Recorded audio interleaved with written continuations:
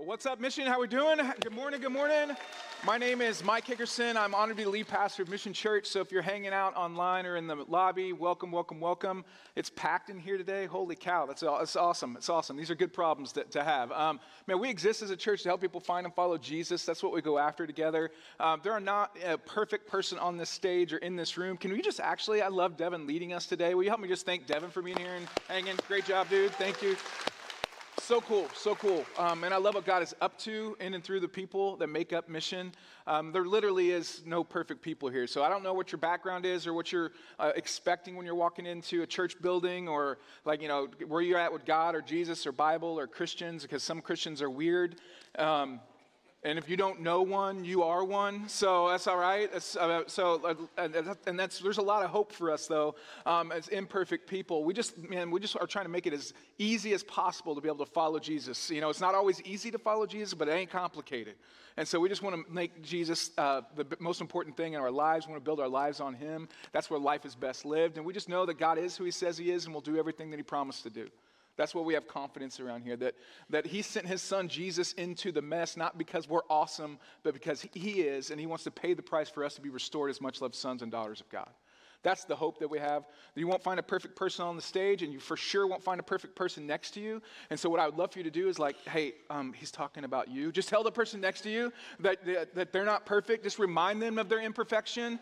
Don't take great joy in that. Just remind them that they aren't perfect. They're going to remind you that you're not perfect. That's an all right thing. But what we want to say is now, just appropriately, just go hey, but there is hope for you, all right? Just let them know that there's hope as well, all right? Not just, all right? So there's no perfect people, but there's a perfect God who rescues and saves, right? A perfect God who sent His Son Jesus in the mess so that we would have the right to be restored as much-loved sons or daughters. So that's what we have. That God is who He says He is and will do everything that He promised to do. And that means that that's where our hope is found. And anyone is welcome to this journey. You don't have to have it all together. God's not expecting you to have it all together. God specializes in helping restore and heal broken people because that's all He's got to work with, all right? He's a professional at it. So you don't have to have it all figured out, and anyone is welcome to be on the journey of hope that God has for you. And that change is actually possible. That we don't have to stay stuck in the same hurts or habits or hang-ups or patterns that have gotten us where we are. We don't just kind of throw our hands up and go well, it's just always going to be this way, and I'm just always going to be stuck in this, and I'm just always, there's no hope for me. No, because we have hope, change is possible. And God has given us, literally, He's given us everything we need to live the life that He's called us to. He's given us his presence. He's given us His Son, Jesus. He's given us the Holy Spirit that transforms us from the inside out. He's given us His Word, the Bible. He's given us the gift of the church together, this imperfect group of people that we're on mission with God together. God literally has given you everything you need, given me everything I need to live the life that He's called us to. And that's where our hope is found. This confident expectation that God is both willing and able to do everything that He promised to. And we're in this series, we're starting it today, called Last Week on Earth, and it's literally, if you know what Easter is, it means that Jesus raises from the dead. So it's not technically His last week on earth. I mean, He's still got some living and He's still transforming lives today. But what we want to do as we're moving into Easter, we want to spend some time and look and see, kind of follow Jesus as He kind of is moving towards the cross, and He knows what's coming, some of the impact that He had. So the crowded street is what we're going to walk through today. It's kind of like Palm Sunday. This is not Palm Sunday. The Sunday before Easter is Palm Sunday, but we're going to kind of walk through what that looked like today. Then we're going to talk about a borrowed room and a lonely garden and a steep hill. And then we're going to talk about an empty tomb, and that's what we celebrate like crazy on Easter, the empty tomb. We're going to have baptisms on Easter, so get yourself ready, get your hair all done right so we can get it wet. It's going to be amazing. It's going to be great. Do not miss out on it. But when we're talking about today, this idea of the last week on earth and this crowded street, this kind of entrance, kind of getting the whole week started, the Passion Week or the last week before Easter is kind of a Holy Week is what you maybe have heard of it too. There's this crowded street that He walks in, and it got me thinking of man, there's different streets that are pretty famous. So what I want you to do is I want you to turn to the people around you. You got 10 seconds, all right? So if you're introverted, you'll be all right. It'll be 10 seconds. And I want you to come up with what are some of the famous streets that you can think of and see how you did compared to my Google list that I came up with. So talk to the people next to you, 10 seconds, think of some famous streets. Not Jack Kerouac's On the Road or Robert Frost, Two Roads to Virgin of Wood. Took one less travel, that's made all the difference. All right, got about 5 seconds. 3, 2, 1. All right, come back to me. Come back. A lot of coffee this morning. That's great. That's great. What do we got? Come, give me Sesame Street. I didn't know that. That was said in the first service, and I was like, well done. I didn't think of that one. But yes, Sesame Street. What else? Bourbon Street? Is that what you said? Yeah. Applebee's stole it. Great steak. I'm just kidding. I'm kidding. Abbey Road? Broadway? C-word. What? C-word. C-word. That's just a full-on Ventura boy right there. So what else is there besides C-word and Pierpont? Avenue, the Ave. What else we got? Give me some. Easy Street. What? Hollywood Boulevard. Wall Street. Rodeo. And we're so bougie in California that we make rodeo. So that's what it is. Yeah. Yes. What else? What's another one? Victoria. All right. One of the other one that was said was Elm Street, so that'll give you nightmares for sure. All right, so here's the list that I found, the most famous streets in the world. So we've said a couple of them. Rodeo Drive, found that one. Yep. Bourbon Street, we got that one. We got Wall Street. We got the Las Vegas Strip. So you're like, oh, I should have thought of that one. Yeah. Google is really helpful. Lombard Street. I don't know anybody done that? Yeah, okay. Abbey Road, we had Abbey Road said. That's a famous one. La Rambla is in Spain. The Champs-Élysées in Paris, or if you're really country, I grew up in Oklahoma, so it's like Champs-Élysées, whatever, yeah. But the most famous road in all of the world is in Old Town Jerusalem. It's called the Via Dolorosa. It's this way, historically, it's the road that Jesus took. It's called like the way of suffering. It's the road that Jesus would have taken and carried his cross. You can still go do it today and see it today. All the way to the steep hill that led him down. The way of suffering in old school Jerusalem. So how do you get from walking into Jerusalem and everybody is so excited that you're there to all of a sudden they're yelling crucify in 1 week? Let me set the stage for you a little bit. So, it's this Holy Week, and what's going on in Jerusalem? It would have been like Passover week, and so, it is a huge, huge, huge party. So there's multiple millions of Jewish people that are converging on Jerusalem. And you may not know this, but church people, Jewish people back in the day, they threw week-long, month-long parties and festivals. So you think you know how to party, but you don't know how to party like a Jewish person knows how to party when it's Passover week. They would throw a party for a week, and so 2 million people would converge on the city. And so they're so excited. It's always kind of crazy around Jerusalem around Passover, but the Romans are kind of occupying, and so they're all amped up and ready because it's game on. And what Passover is celebrating is the time when God freed his people from slavery, and so Roman is now enslaved or occupied them, and so they get a little wiggy, right? They're a little nervous about all these people coming in, and they're expecting freedom, and they're celebrating their freedom, and maybe they don't want to be a Roman province anymore, or under Roman rule anymore, so Rome's ready to squash any kind of rebellion. But then you got all these people that are coming in, and they're celebrating the fact that God frees them, and then on top of that, you also have Jesus at the height of his popularity.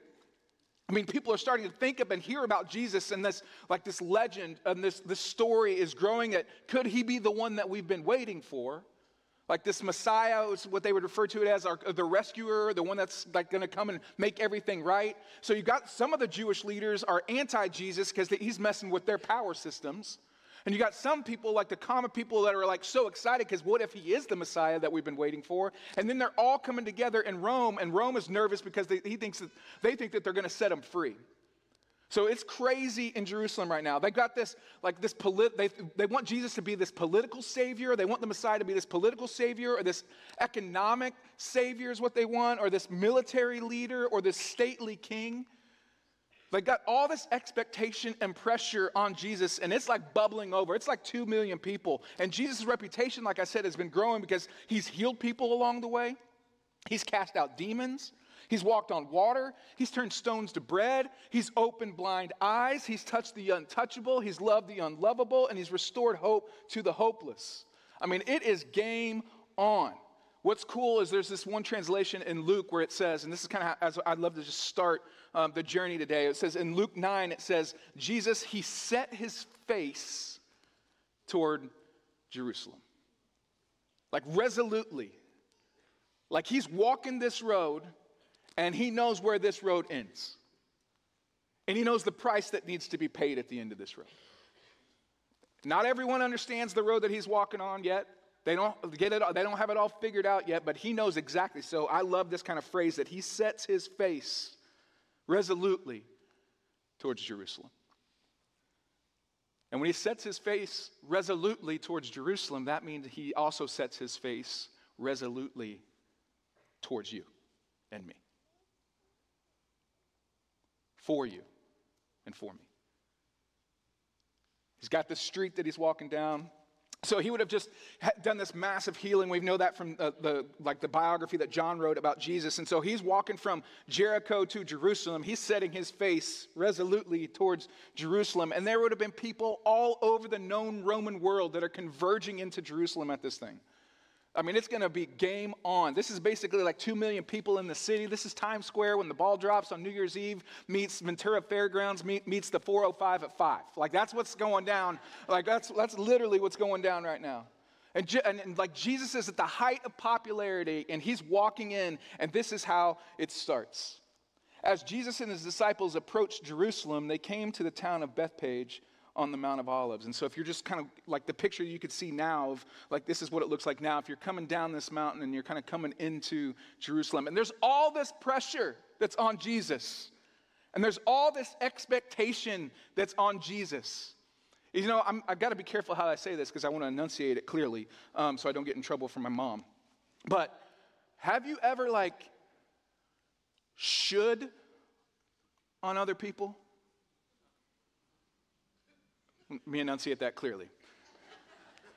Have you ever should on other people? I'm a pastor, so let me just make this so I can enunciate it. I promise that I won't should on you and you don't should on me. Mom, was that clear enough for you? But sometimes what we do is we should on each other. And a lot of times what we do is we should on God.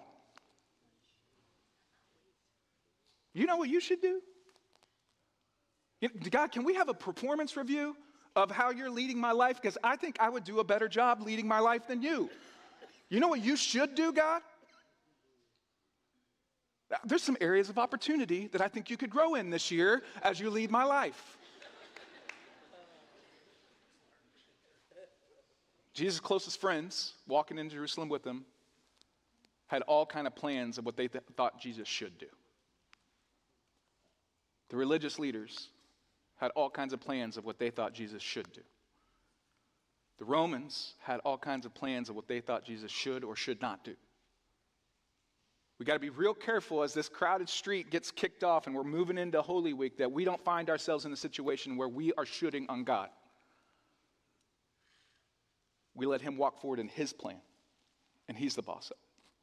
So what happens is they're walking into Jerusalem, and it goes on in verse 1. Jesus sent 2 of them on ahead, and he said, "Go into the village over there, and as soon as you enter it, you will see a donkey tied up there with its colt beside it.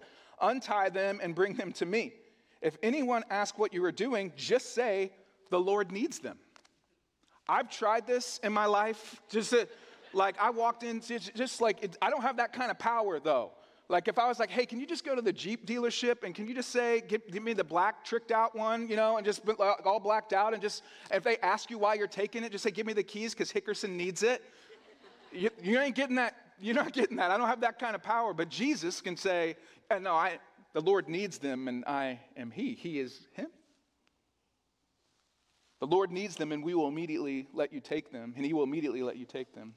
And this took place to fulfill the prophecy that said, the people of Israel, "Look, your king is coming to you. He is humble, riding on a donkey's colt." This is an Old Testament prophet named Zechariah who has this prophecy. In fact, there's like 300, there's more than 300 like Old Testament, which would be the front part of your Bible, Old Testament like messianic prophecies, which basically means if Jesus is the Messiah, the one that everybody's waiting for. So a prophecy from the Old Testament would be a messianic prophecy about the one that's coming. There's over 300 that Jesus fulfills It's crazy. His DNA, it passes. And so, in fact, if you have doubts or cynicism or skepticism, that's cool. God's a big boy God and can handle that. I wouldn't push, like, it's good. There's a guy named Lee Strobel who was like an investigative journalist, and he was like a just staunch atheist. And so he's like, all this stuff is stupid. I'm just going to prove it to be like a lie and fake. And he ends up becoming the biggest evangelist for it. So you can read his book, A Case for Christ. It's unbelievable. But it holds up. Jesus holds up. God holds up. The Bible holds up. Like it can be trusted. Now, we may have journey and cynicism, skepticism, and doubt. I understand all that. God's not anti any of that. He's for you. In fact, if we're honest with our doubt, it can be a catalyst to authentic faith. He's like, yeah, you can test me on this. Verse 6 says, the two disciples did as Jesus commanded, and they brought the donkey and the colt to him and threw their garments over the colt, and he sat on it. Matthew 28, 1, 8, and 9 says, most of the crowd spread their garments on the road ahead of him, and the others cut branches from the trees and spread them out on the road. And Jesus was in the center of the procession, and the people all around him. I mean, this is crazy. The scene, I can't even fully describe it for you. It's chaos, because they're wondering, could this be the one? And you know all the Roman soldiers are around, and for sure the religious leaders are around, but there are so many people that think like maybe Jesus is him. Maybe it's the one that God said. And this is what they were shouting. Hosanna to the Son of David. Blessed is he who comes in the name of the Lord. Hosanna in the highest heaven. The entire city of Jerusalem was in an uproar as he entered. Who is this? They asked. And the crowds replied, it is Jesus, the prophet from Nazareth in Galilee. What they're screaming, Hosanna, is not like somebody's name or it's like they're saying what that really means in Hebrew is save us, we pray. Like you're walking in, it is chaos. Hosanna. Rescue, save, are you the one? I need you, Hosanna. Like, I'll take a miracle, Hosanna. Like, who can rescue me? Hosanna. You are everything to me. Hosanna is what they're screaming. So how do you go they're screaming Hosanna, and then at the end of the week, they're screaming crucify. And he knew it was at the end. Because he set his face resolutely towards Jerusalem and towards us. It's interesting, as he's walking into Jerusalem, there's like Luke, the biography of Jesus' life that Luke wrote, called Luke, has this one interesting detail. It's in Luke 19:41. It says, but as he came closer to Jerusalem, he saw the city ahead and he began to weep. There's two places that we know that Jesus cried. One was over the death of a friend, and he knew that he was going to bring his friend back to life, but he still cried at the pain and the enemy of death that he wanted to conquer, and how it broke people's hearts. And God cares about when you're in their deepest, darkest place, when you're in a spot where you don't know that there's any hope. Jesus is the kind of God that will despair with you, but also pulls you out of the mess that you're in. And then this is the second time that he cries, when he comes into Jerusalem as his face is set towards Jerusalem, and they're screaming, Hosanna, Hosanna, Hosanna, Hosanna in the highest. And he knows what's getting ready to go down. And he knows that the price that he's getting ready to pay for all of these people to be able to be made right back to him. And he weeps for the people that are going to reject him and trying to bring them back. So there's some lessons that I think for us. We're going to kind of pause the story of Holy Week right there, because he's walking in on this crowded street and they're screaming Hosanna. So I think there's some lessons for us from the crowded street. First of all, I just got to be able to say what I'm learning is that God's plan is greater than mine. I want to tell him what to do with my life so much. I want to be in control of it. I want to give him the performance review. But what I really realize, my life works best when I realize that his plan is way better than mine. And that he is who he says he is and will do everything that he promised to do. So I can trust him with my life. I can trust him with my eternity. I can trust him with my joy. I can trust him with my pain. I can trust him with my fear. I can trust him with my anxiety. I can trust him with my failure. He can't trust me with any of that. But his plan is so much better than mine. And I learned that from the crowded street. Second lesson for me from the crowded street is that I got to live for an audience of one. Man, chasing applause. I don't mean that we don't cheer each other on and like want to, like, that's awesome. We want to encourage each other, exhort each other, cheer each other on towards obedience, like all that stuff. But when I, in the inside of me, live for vain applause, then I am not following who God created me to be. Like if Jesus would have like listened to everyone around him and what he should have done and what they wanted him to do, it does not end up in the place that God needed him to be. So he had to listen to the audience. He had to live for an audience of one.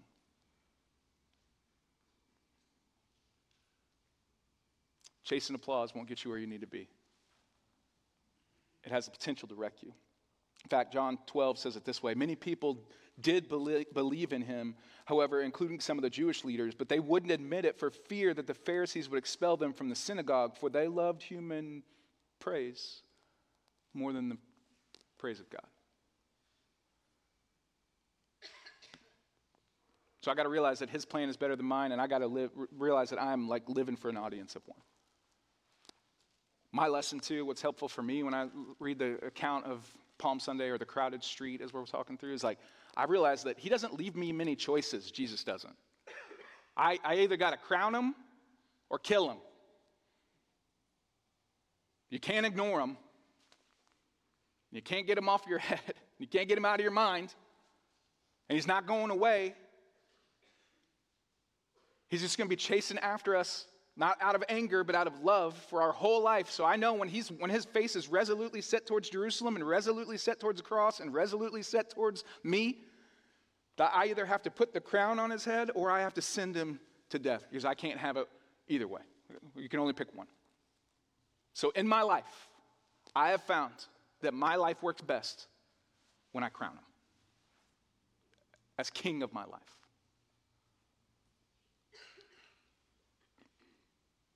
Last lesson for me is this, that he is. He is I am, which means I am not. He is him. If he is I am, then I am not, and I'm okay with that. And so I think what is helpful today, and one of the things that we want to do today is like, as we're thinking through, okay, God, I need you to show up. I need, I want to be on your plan. I want to live with the audience of one. I want to crown you king of my life. But God, I need you to show up in some places that are painful for me because like he is, just walk through a couple things. He is a refuge.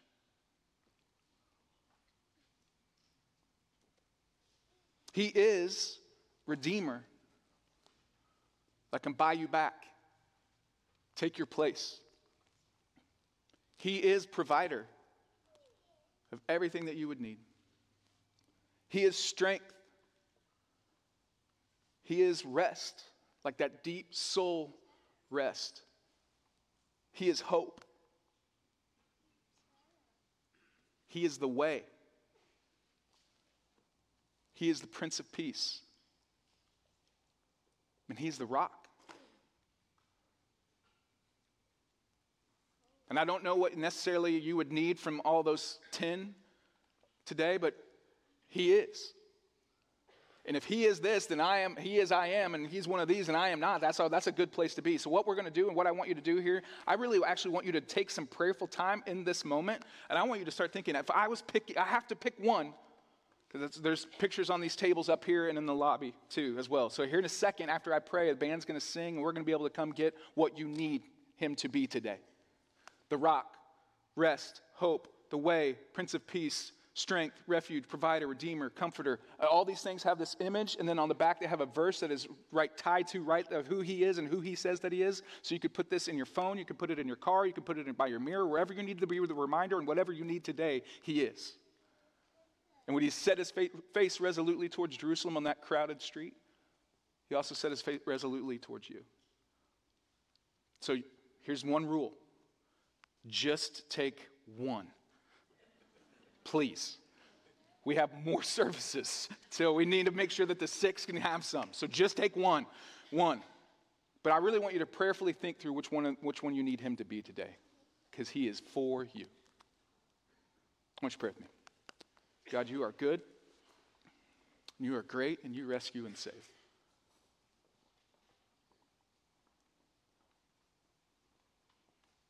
Thank you that you set your face towards Jerusalem.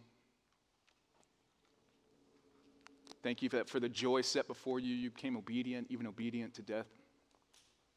It's crazy, God, as we get to be we're part of that joy that you saw on the other side of obedience. God, you're so good and so kind. And you move towards us at our worst. And you don't rub our noses in it. You lift our head out of it. And you remind us who we are because of you. So God, we got stuff going on in our hearts and minds and lives and souls. And so, God, would you just reveal to us who we need you to be in these next few moments as we worship together and as we get a reminder of just your faithfulness, and we pick one of these. It's in Jesus' name we pray. Amen.